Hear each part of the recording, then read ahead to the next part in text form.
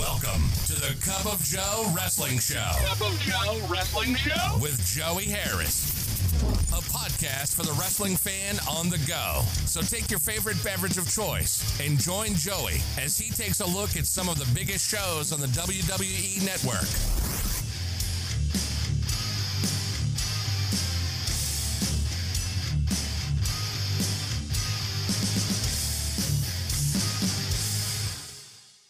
Welcome to the Cup of Joe Wrestling Show. I am your host, Joey Harris. Take your favorite beverage of choice as we look at some of the biggest shows on the WWE Network. And I tell you, folks, they've been talking this week about taking the current shows, the monthly shows, and doing a subscription model on ESPN Plus. And people are saying that they wouldn't keep the network for that. Well, I keep the network mainly for the Vault stuff and the older shows, and I probably watch maybe 2 or 3 of the current stuff, so I'll keep it until it goes away. And if I'm the only one, then I'll be the last one to turn the lights out. But I don't think that model is going to work. If you've been giving people something for $9.99 a month, it's one thing to raise the price, go to a tier system. I don't think anybody would have a problem with that. It's another thing to say, oh, we're going to sell the streaming rights to another network. Now you need a $4.99 ESPN Plus subscription, plus they're going to charge you for the amount of whatever the big show is and go to the pay-per-view model, which is going to be about $60 to $70 worth. I don't think anybody's going to do that, regardless of whether they decide to keep a network subscription or not. But just my 2 cents. But we're not talking about the current product. We're talking about some of the biggest shows already on the network. And today we're going to take a look at the first Clash of the Champions from the NWA and Jim Crockett Promotions. Clash of the Champions 1 was shown on March 27, 1988 from the Greensboro Coliseum in Greensboro, North Carolina. It had a 5.6 rating on TBS, and this is the third round of the WWF JCP battle, and this one hurt the WWF bad. They had their biggest show of the calendar year in WrestleMania 4, and Jim Crockett Promotions takes a page out of Vince McMahon's book along with the Turner people and put a free show on TBS opposite of WrestleMania 4. And it did good ratings, except where I am, because in my hometown, we did not have cable. In fact, my hometown still does not have cable. Everyone just has a satellite now. But couldn't watch pay-per-view, couldn't watch TBS. So what did I do? Well, years later, I rented WrestleMania 4 on video and did not see Clash 1 until I got the network, because years later when I got into tape trading, due to not having any of the big shows on tape, I was buying all my tapes, and I had a long list of things that I wanted to buy before I got to Clash 1. Anyway, we start with the opening credits talking about some of the battles tonight. Tony Schiavone and Bob Caudle welcome us to Greensboro. The infamous 1988 Midnight Rider angle started the day before on TBS, and it's mentioned briefly before they talk about tonight. They then throw it to Jim Ross, who basically says hi before we start. Amateur wrestling exhibition for the NWA Television Championship. Jimmy Garvin with Precious versus Mike Rotunda with Kevin Sullivan. Jim Ross and Tony Schiavone are on the call. We're going to have 3 5-minute rounds with a 1 count for a fall. Amateur wrestling to start. Garvin withdraws. Comes out again fighting. Rotunda regroups. A lot of mat wrestling, rest holds, and stalling. Rotunda tries to get a pin, but the round ends. After a 30-second rest break, round 2. Garvin comes out hot. Sullivan goes after Precious, so Garvin comes over. Rotunda comes from behind and gets the pin. Rick Steiner and Kevin Sullivan join Rotunda in beating down Garvin but Precious starts to choke Sullivan with a coat hanger. This is very extreme for 1988. Bob Caudle interviews Steve Williams, who talks about his tour of Japan and what's happened to Dusty Rhodes the night before, and he wants to fight the winner of the Ric Flair Sting main event. U.S. Tag Team Championship match, the Midnight Express, Stan Lane and Bobby Eaton with Jim Cornette versus the Fantastics, Bobby Fulton and Tommy Rogers. Music Dub City to begin with of the Midnight Express music to start. Fantastics are over even if they were always in the Rock and Roll Express's shadow. Hot and fast action to start. Chairs are flying. It finally heads towards the ring. The crowd is hot for this match. The Midnight Express cheat to perfection. Eaton hits an elbow drop just as good as Randy Savage. Rogers is selling really well here. It goes back outside. They use tables and chairs. The Midnight Express are doing great double team moves. Rogers makes the tag, but the ref doesn't see it, so Fulton throws the referee out. It all breaks down. Tommy Young counts a Fantastics pinfall, but Randy Anderson reverses it because of the throw-out spot. It becomes a melee. The Midnight Express take a belt and they just whip Fulton without mercy.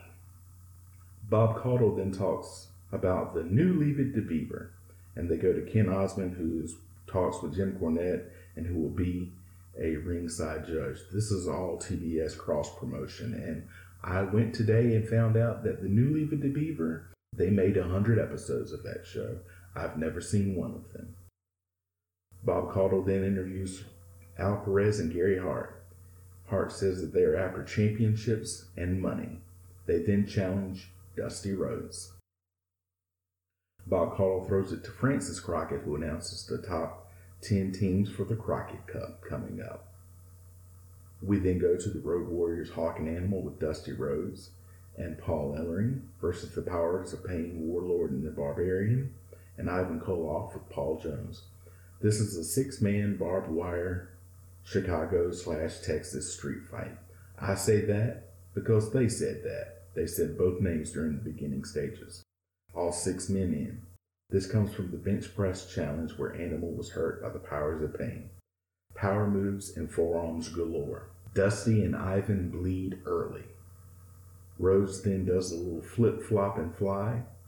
Animal hits the power slam on Warlord. The Barbarian goes off the top rope to hit Animal, who then moves and he hits Warlord, and Animal gets the pin. They knock Animal's mask off and they start to go for his bad eye. Dusty Rhodes and Hawk then run them off. Tony and Jim plug the new NWA main event show that starts the next week. They then throw it to Bob Caudle, who is going to interview Nikita Koloff. Koloff has grown out his hair and says he's a new man and how he's been talking to kids about not doing drugs. They allude to his real life situation where his wife had cancer and was passing away from it. And now he says he wants the world title. NWA World Tag Team Championship match. Arn Anderson and Tully Blanchard with J.J. Dillon versus Barry Windham and Lex Luger. The faces come out hot, and frankly, the crowd is hot for Luger. Anderson comes back and is a methodical machine. This is a great wrestling crowd. Windham puts a sleeper on Blanchard, who goes outside, but Windham keeps the hold on. Anderson hits a big DDT and only gets a 2 count. Then a spine buster for a 2 count. Arn Anderson is the most versatile wrestler that I know. He does a great DDT. He does probably the best spine buster that there has ever been. Man is criminally underappreciated. Back and forth. Great wrestling by Blanchard and Windham. Blanchard hits the slingshot suplex, which is a great move. I love seeing Tully Blanchard hit the slingshot suplex. And I can tell you, not being a wrestling fan at this time, because I really didn't have access to it, as I've talked to it before, I did not know that there was somebody named Tully. I did not know Tully was a name. I thought that my friends who watched wrestling and always were talking about it were saying Telly, as in Telly Savalas, because that was the only Telly that I knew. I later learned that no, it's not Telly, it's Tully. Just an aside. Luger comes in, pumped up. JJ brings a chair up to hit the faces, but Anderson gets run into it and gets pinned. Wyndham and Luger are the new tag team champions. About 6 months after this, over in the WWF, the Big Boss Man and the King would become the Twin Towers. And that's probably the most well-known Twin Towers that there are. But Barry Windham and Lex Luger were also called the Twin Towers, which I always found pretty interesting. This team is hot. The crowd is really into them. They would not last long, and it would not be long before Barry Windham turned on Lex Luger. Jim and Tony talk about the next match. There are judges at ringside. Gary Juster, Sandy Scott, Patty Mullins, Ken Osmond, and Jason Hervey. Now, Patty Mullins was the 1988 Penthouse Pet of the Year. And she is being introduced after Sandy Scott. But whoever was doing the graphics package, when Sandy Scott is introduced, the graphic says he is a former NWA star pet. Oh boy. Anyway, we go to our NWA World Heavyweight Championship match. Ric Flair with J.J. Dillon versus Sting. Sting is popular here, but Flair has his fans too. Try saying that 10 times fast. Flair has his fans too. That should be a roadside sobriety test. JJ is suspended above the ring in a cage. This is a 45-minute television time limit match. Slow, methodical wrestling holds to start. Flair plays the psychological games. Sting has come to take care of business, and Flair is making him look so good. Great athleticism by both men. Sting hits a side headlock several times. He has a counter for Flair's moves. JJ is trying to advise from his perch.